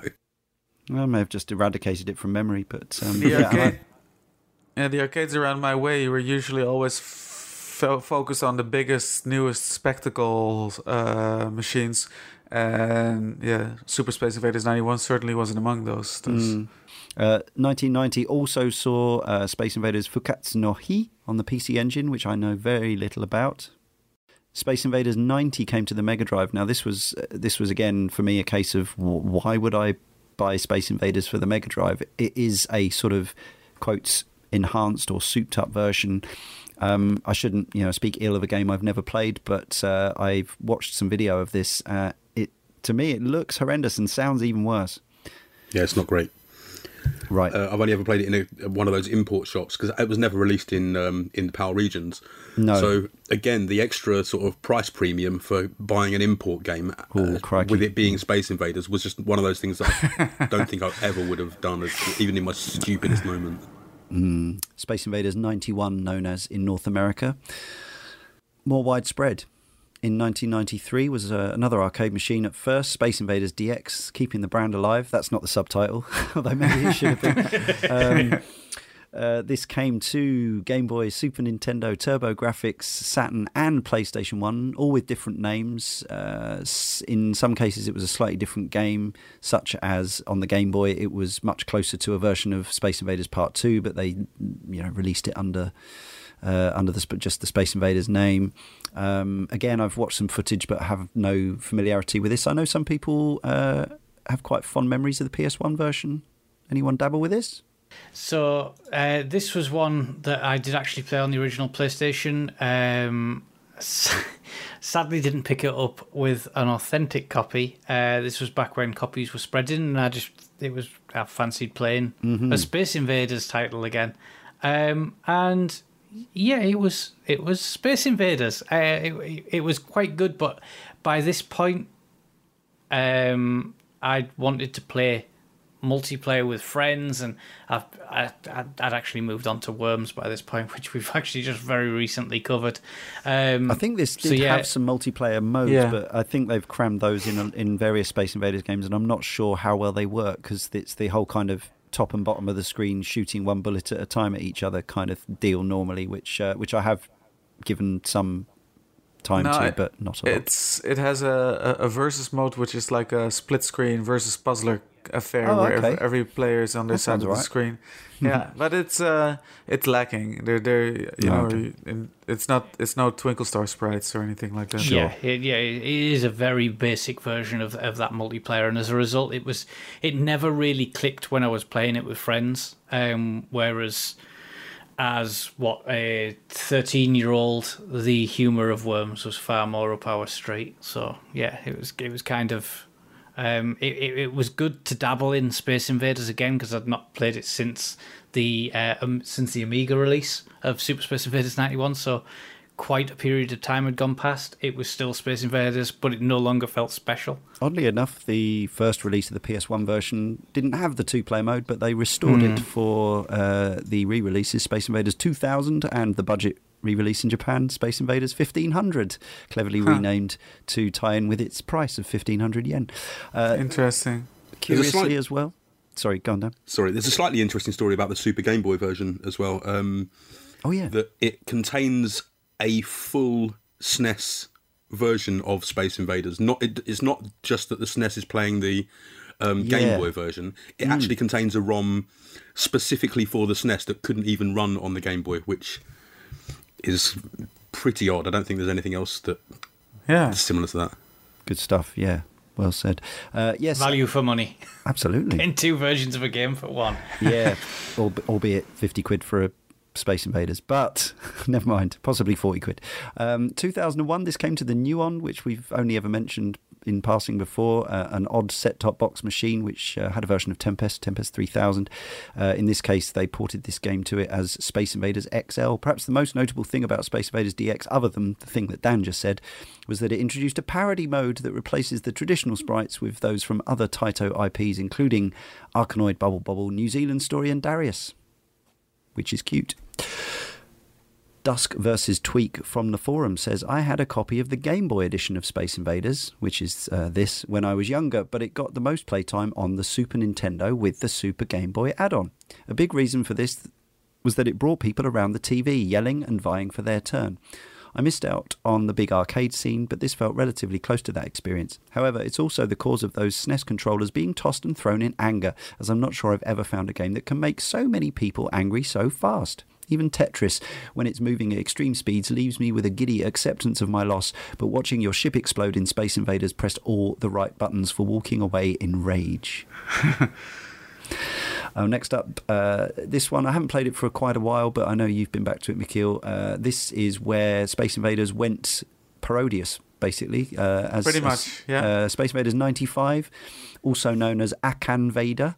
And also known as Attack of the Lunar Loonies. This is on one of the compilations. You can also play it on MAME, and it's pretty darn cute. Yeah, it's very wacky, it's very cute, but above all, it's actually really fun to play as well, because every new section you get into the game is something throws completely new challenges at you. And it starts out as the original Space Invaders with the black and white style, yeah, and then the 4-note theme morphs when the aliens morph in their sort of cutesy parodied versions, and they instead of the four note theme sounding computerized, they start chanting the four note theme while they're adorable. Coming down the screen. It's adorable, yeah. Exactly. It's great. You got the choice because the player 1 and the player 2 side are different. There's the Kiki Kai Kai characters are in there with their sort of Japanese shrine ships, and you got the Silverhawks from Darius in there. There's either player 1 has a dog, or player 2 can then choose a cat in a carton box. Yes. Spitting out fish bones. Always a winner. And there is a turd flying on a toilet as well. Which did you say turd or turret? A turd, yeah, TURD. Good. Just had to check. Which sort of ties again the parodious thing. Obviously, there was the condom man, so it's sort of having a little bit of naughty, cheeky humour. Yeah, you shoot tourists off a beach in one scene as well, and it's really fun, and I really love this Space Invaders version. I would love to see this. Not that Square Enix seem to be bringing out anything for download on consoles at the moment, but I would happily pay for if they were to let this go out through Hamster or something, I would buy it, absolutely. Space Invaders X, also known as Space Invaders EX, came out in 1999 for PlayStation, N64, PC and Game Boy Color. Game Boy Advance in 2002. There was also meant to be a Dreamcast version, but that was cancelled. Spacefarer from the forum says, worth mentioning is the 1999 Activision published game. I spent a lot of time with that. It's a very different experience, but it's a lot of fun, even though I've played through it a bunch of times already. Anyone remember it? Yeah. I played this quite a bit, actually. Oh, cool. I had a radio show at the time with some of my friends, which aired fairly late live. So before that, we killed the time by playing Half-Life on the PC at their place.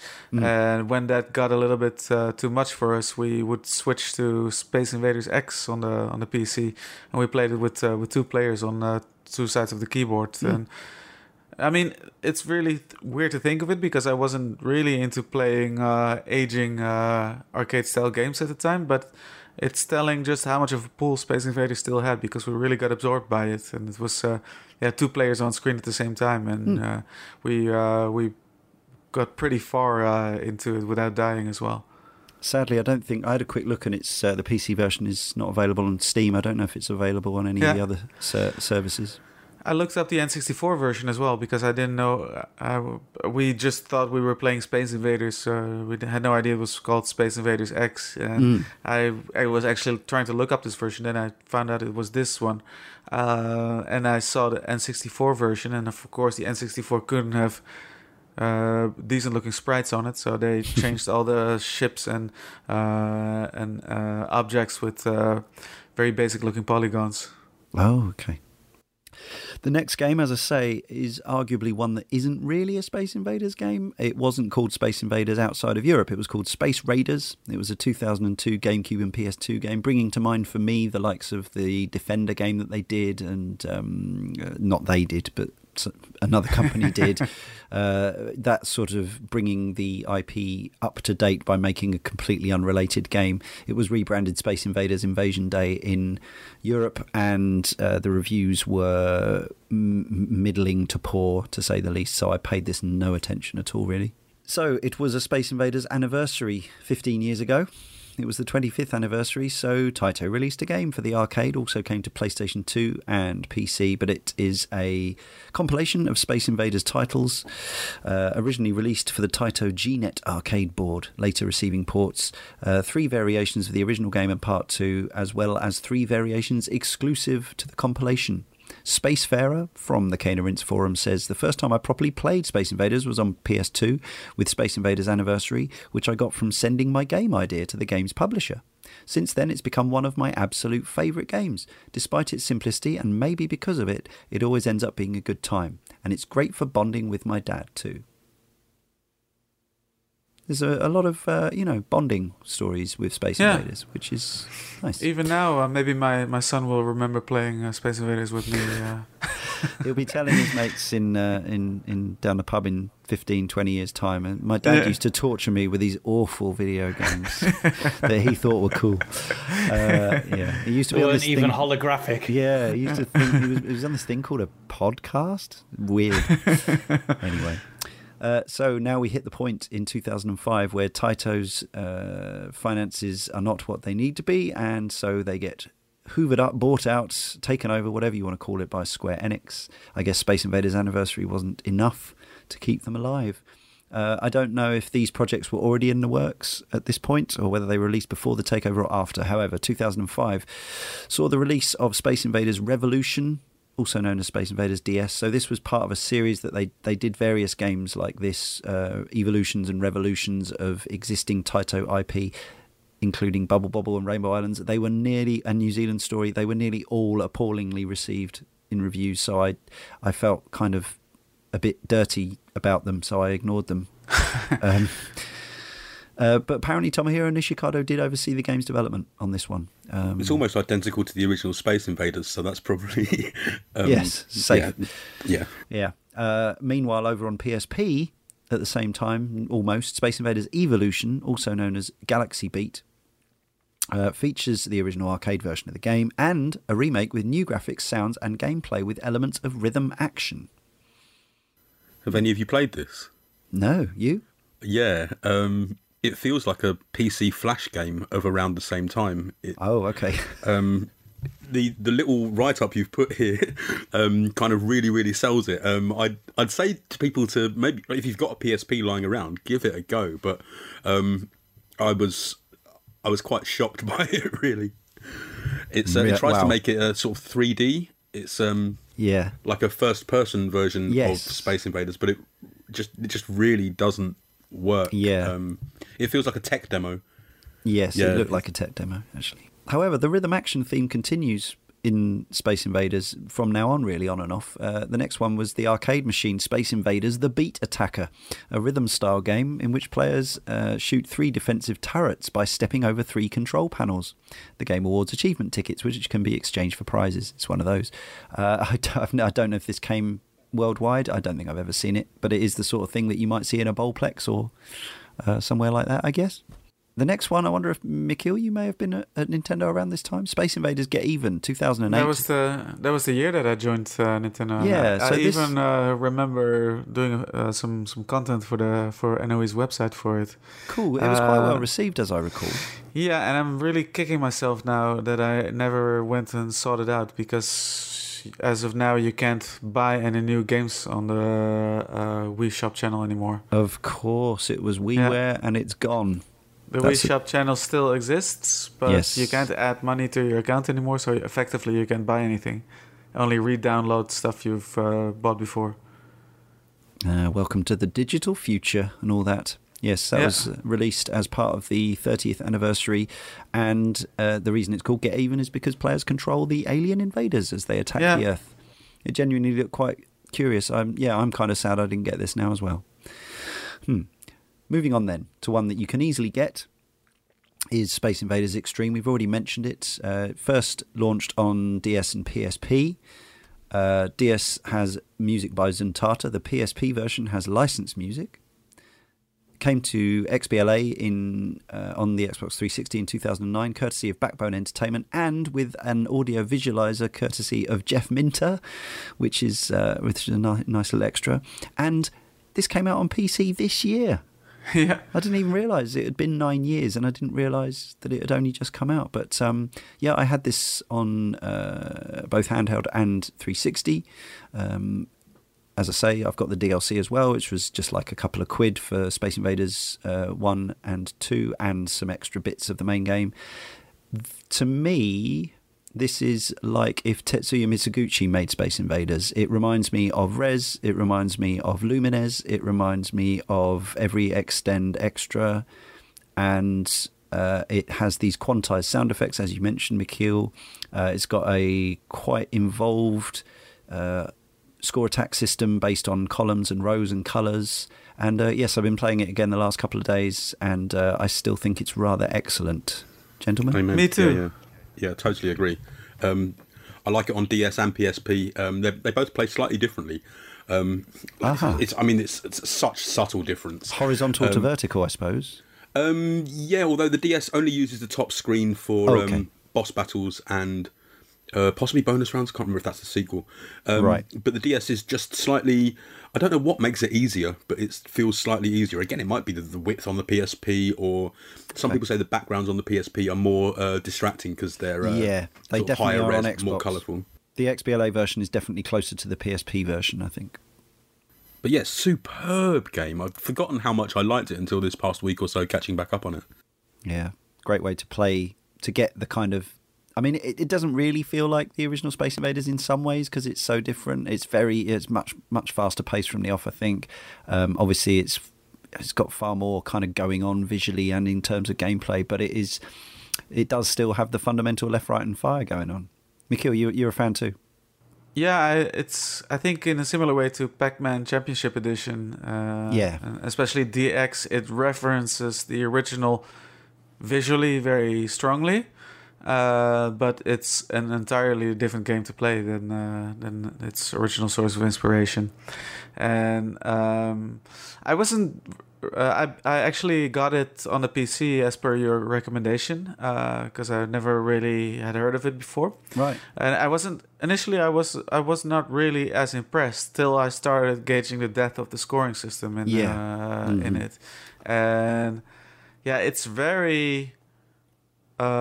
involved. The bits that I like about it is how branching it can be, because if you hit certain colored saucers, you enter this sort of a challenge mode, in which you have to complete on a time limit, and going from there you go into fever mode, which is completely addictive to do, and which allows you to rack up insane scores. It's one of those. I think it's pretty... I love Pac-Man Championship Edition DX, and I think this is very much in the same mold. It's one of those score-chasing heaven type of games, you know? Yeah. I think we've said similar before, but it's a bit like, to me, what my memory of Space Invaders feels like, rather than what the actuality of my real memories of Space Invaders are like.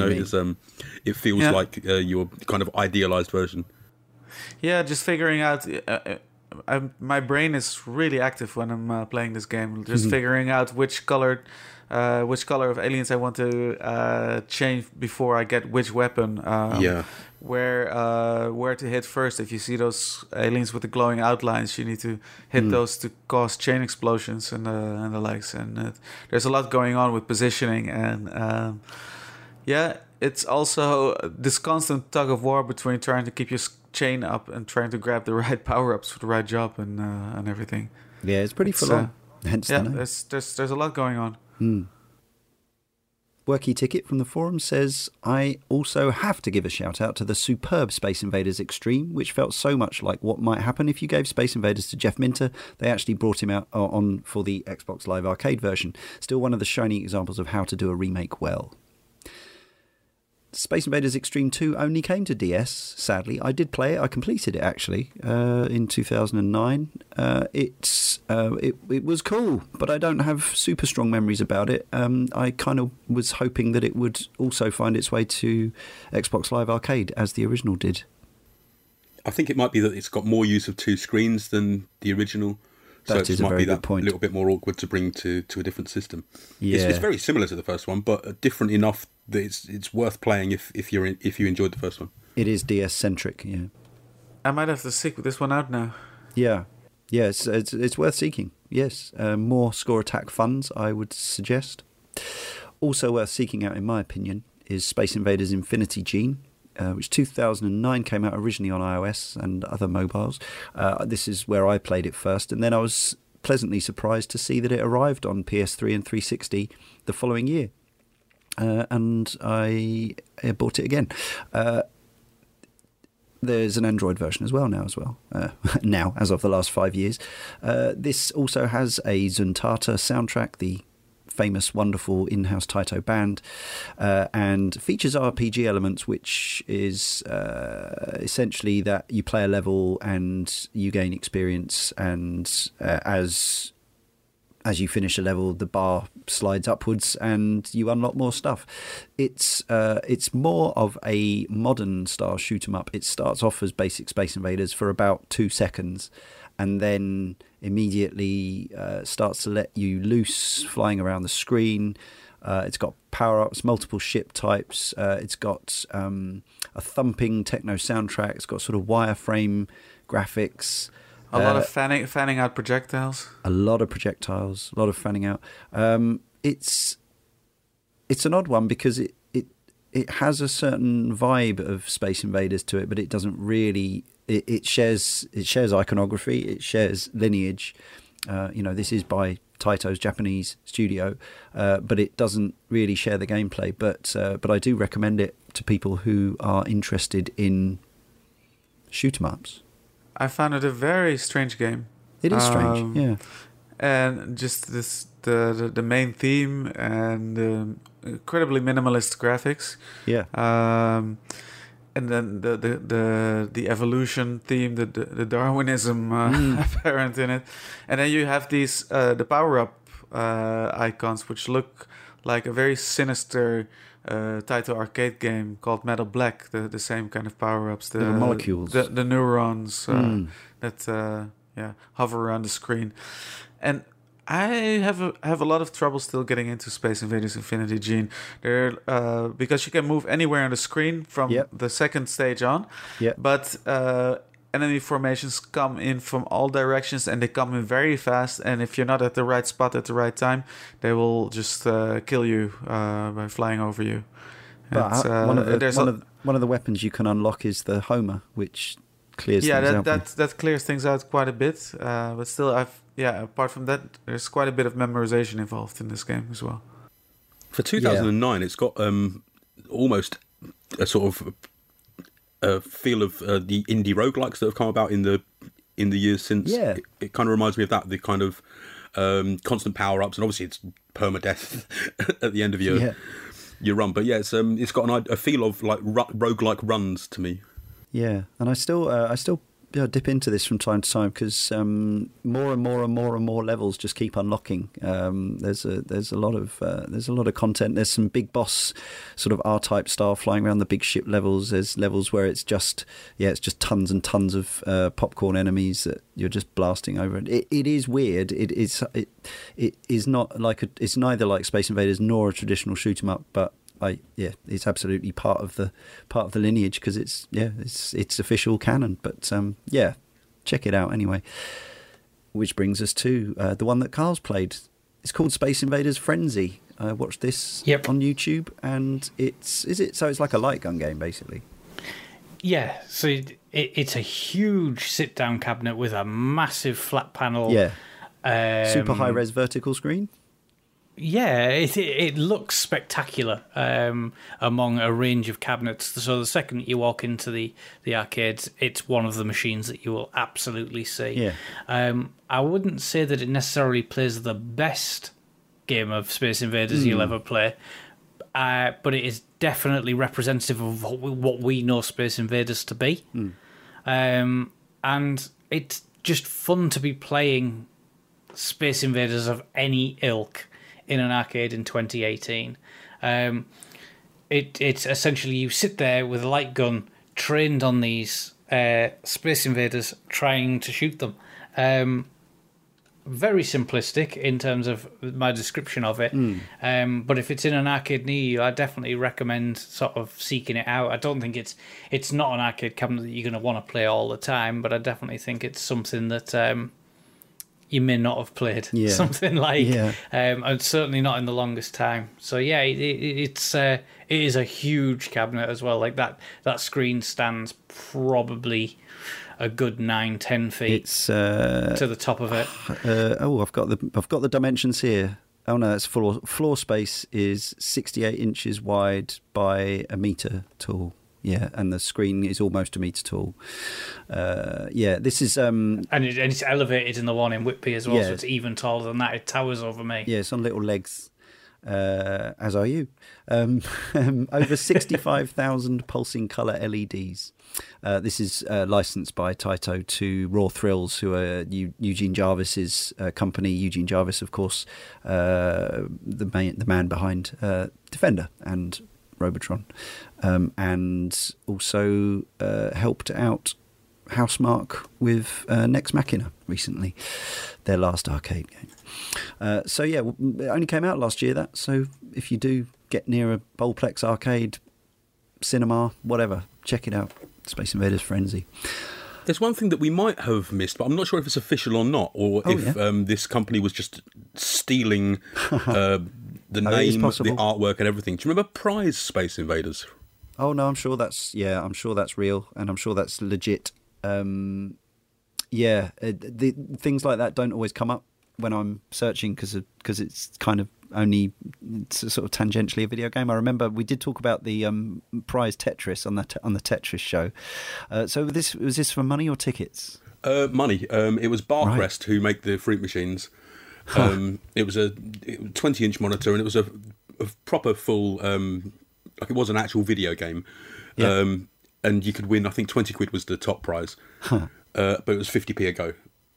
Yeah, and really and obviously it's obviously totally rigged in favour of the machine. So excellent. What year do you know whenabouts that was? 91, I think. Right. Okay. Early 90s, anyway. Yeah. Needless to say, there have been more references in film, TV, music, art, and literature, and the world at large than we can possibly cover in this podcast, and it's not really our remit anyway, but I think it is important that we urge you to seek out some of the novelty records that you can enjoy on YouTube. You may hear a snatch of Disco Space Invaders by Funny Stuff, which was a release around the time of the game in Japan.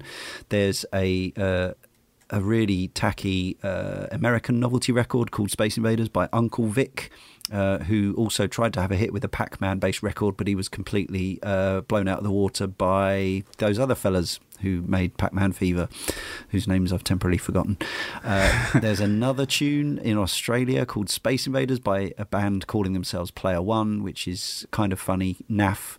And George Clinton, legendary P-Funk man, Michiels tells us, released a song called Computer Games. Yeah, of the album Computer Games in 1982, which has a lot of really wacky catchphrases in there, among which, may I invade your space? Yeah, makes sense. Was invading someone's space a term before Space Invaders? I think so, but I don't know, because I was really young. This does cross my mind, because I often, when you do meet somebody who does invade your space, I do call them a personal space invader. And I don't know would I have called them that without Space Invaders? Probably not. And the Yellow Magic Orchestra, also Japanese, of course. I don't know, when did they do Theme from the Invaders? I think it would be 82, 81, 82. Yeah, and not to be confused with The Invaders, the TV series. This was the Space Invaders, but I guess they just didn't call it that, again, for fear of... Yeah, and I don't think it is the theme from Space Invaders. No. It's a tune that to them sounds like a kind of spacey arcade game, I think. Like Theme from Narc by Pixies, which is not the theme from Narc. Yeah. One of my favourites, not necessarily an all-time classic movie, but a movie I quite liked. But the thing I loved about it were the aliens in 2011's Attack the Block, directed by Joe Cornish. The aliens in that are absolutely pitch black. They have no reflection to them other than these bright glowing teeth, and they are directly modelled on the monsters on the Space Invaders cabinet art. Nice. And I think they look absolutely fantastic in the film. Well, they certainly did last time I saw it a few years ago. And in Guardians of the Galaxy, the first one, the basic strategy that our heroes employ with their spaceship trying to hold off the enemy before it makes it to the ground was directly inspired by Space Invaders. Invader, the artist, whose real name is still unknown, I believe, French artist, mentioned earlier, the characters... This is a quote. The characters which were created at the beginning of the digital technologies are very low-tech and made with big pixels, which is perfect to be made with real tiles and mosaics like I do. I guess childhood is a big influence on the future work of many artists. Space Invaders represents to me a symbol of the beginning of the digital world in which we are living now. And yes, an incalculable amount of both official and unofficial merchandise. I've had a T-shirt or two over the years. In 3 words, we didn't get many 3-word reviews for a game that's been played by so many, but I guess people don't feel, there's a certain relationship that you might not have with a game like this because it's just so ubiquitous and iconic, and maybe you've never played it a load because it's a kind of thing that you just dip in and out. But nevertheless, we have a few from Twitter. Alex79 UK says, better left remembered. Tom Hewlett said, my first game. Cald PM says, inching ever closer. Ryan Scully, they're getting faster. Cornelius Smith, that sound design. Spacefarer, play player 1. Yes, and that is what it says. I did double check. I think it's the same on all ROMs. We had a 3-word review submitted, which was Ready Player 1, but I think they've been brainwashed, indoctrinated by the book and the movie. I just wanted to quote this before we summarise. This was from our friend Mr. Biffo, the legendary Paul Rose of Digi 2000 fame. This was an article he wrote earlier this year, February 2018, who says, Space Invaders is the best game ever. I don't say that lightly, I mean it literally and sincerely. It's really, really good. I realised this last weekend when I played it for the first time in, forever. I think, like all of us, I'd been taking Space Invaders for granted for far too long. Its ubiquity as the spark which ignited the golden age of gaming has overshadowed what a work of genius the game actually is. Yes, it was a whole bundle of firsts, and it's important in all manner of ways, but there's a reason why it's Space Invaders and not, say, Gunfight that has endured. And that reason is this reason. Like the Beatles, or the Sex Pistols, or Star Wars, or the iPhone, it was in and of itself brilliant, not just for the time, but for all time. I've played so many old games that I remember fondly, and now I sort of come to expect them to be broken, straining at the restrictions of the hardware, or glitchy, or trying too hard to experiment, or just damned impossible. Space Invaders, much to my surprise, isn't like that. It works as well now as it did then. I might not necessarily agree, but I love the passion, and I approve of the sentiment. But let's see, what do we think of Space Invaders? Is there a version or a game that we'd recommend that people play? Or what? Start with Carl, as the baby of the group. Yeah, as the baby 34-year-old exactly. of the That's team. how it's coming. It's become. Yeah, it's strange because the version I want to recommend is the tatty arcade cabinet of a 1988 club with cigarette burns and tinted screens and on a sat-down cabinet kind of thing. And that's not what you're going to be playing. You're going to be playing just the game on however hardware iteration you want to play, whether it's on the PC or whether it's one of the newer releases or any of the PS1 releases. But quintessentially what I describe Space Invaders to be is the very original horizontal scrolling bloop bloop bloop kind of battering that button away in the arcade with the sound effects. And we've seen many iterations on it, but for me, that's the one that holds true. It's not that the other versions aren't good or even great. Some of them truly are. Some of them do try too hard, and it's up to you whether or not, that's for you, such as Infinity Gene. But for me, I would recommend trying to play the original ROM for Space Invaders.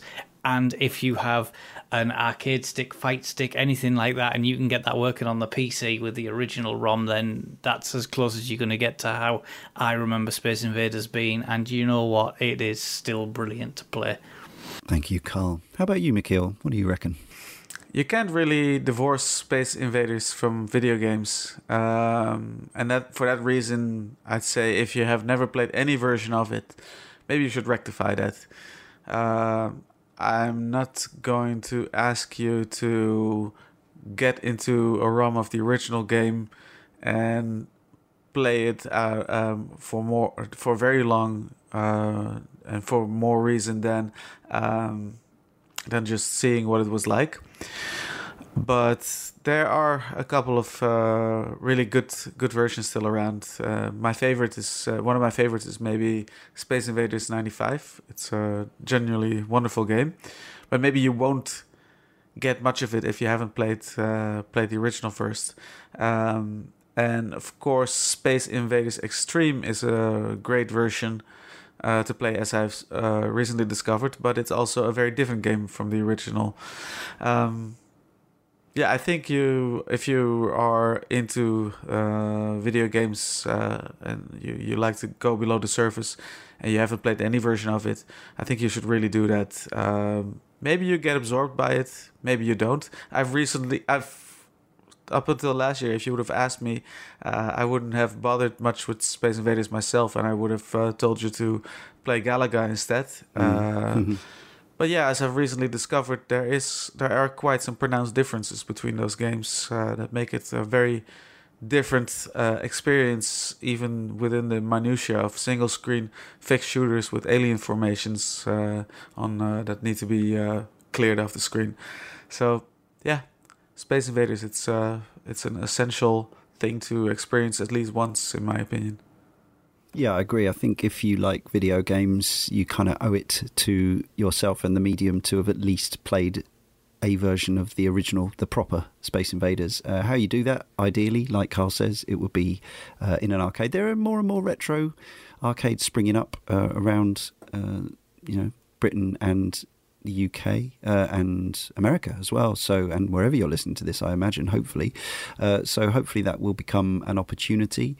Main cab would do, but ideally the original ROM with the original speakers or they'll have had some work done to them and whatever, but that is the way to play it. And even then, there's no way that it can replicate what those of us who are over 40 felt when we were there in the late 70s, having our minds blown by this pretty much, not quite, but almost brand new medium, this new form of entertainment where you could actually move things on a television screen, and you could be a space pilot, you could be a man defending the moon from these squid-like aliens. Once you were locked in there and you had 10p riding on it, even if it wasn't yours, it was real, and I absolutely, along with a few other key texts, I absolutely credit Space Invaders for being a huge part of why video games have been the passion of my pretty much my whole life up to this point.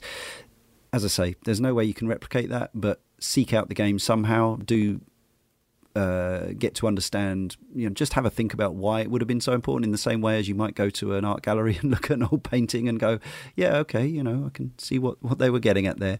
I actually feel like with articles like Paul Rose's there and like with what McKeel's saying, I think maybe there's a growing reappreciation of actually Space Invaders as a game and as an experience beyond just, we moved past that like almost immediately, because in some ways, yes, we did. Graphics got better, games got faster, etc. But as I think we've touched upon, there's something about the very nature of Space Invaders that is kind of timeless. And let's conclude with our guest, Dan. Now, we've joked about it being a sort of progenitor of the modern cover shooter, but it wasn't until going back and playing it that it really struck me that it is that. The real fundamentals of that gameplay are there. So I can't really say a whole lot more than you've said. I totally agree that people ought to play the original at some point in their lives. It's worth even just a 5-minute go. Yeah. But for me, I'm going to echo what McKeel said and say that Space Invaders Extreme for me, I think would be the one that I'd recommend to a modern audience. If you've got, I think the PSP version is on the Sony store, and it shines on the Vita screen. So cool.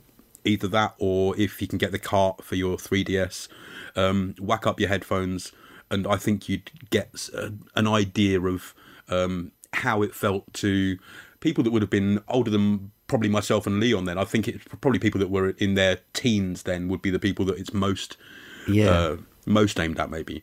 But just as one little thing to serve to the testament of the original design and how immersive that original game can still be, after all these years, I still get fooled by thinking that I can double back and catch up with the UFO if I've missed it. And if you're not moving in the right direction, there might be a split second where you can, but I don't know if I'm just fooling myself here that you can. But I will still get caught out by that, by my belief that I can get the UFO when I know full well that bullet cannot get to the top of the screen by the time it's got off, and the fact that it can still do that all these years later speaks volumes to me. Wonderful. So thank you, everybody. It's been fantastic to revisit the legacy of the mighty 40-year-old Space Invaders. Not as old as me, but pretty old. And it remains for me, Leon, to thank Carl McKeel and our guest Dan Clark, as well as our correspondents, editor Sean, and to all of you for listening. And if you've enjoyed this podcast and the work we've put into it, please subscribe, rate, review, or even better, patreon.com/CaneandRinse. Donate $1 or more and get every podcast we release 1 week earlier and an exclusive monthly minicast. Next time, in issue 321, we, as the hapless Olimar, become the invader from outer space in our Pikmin podcast.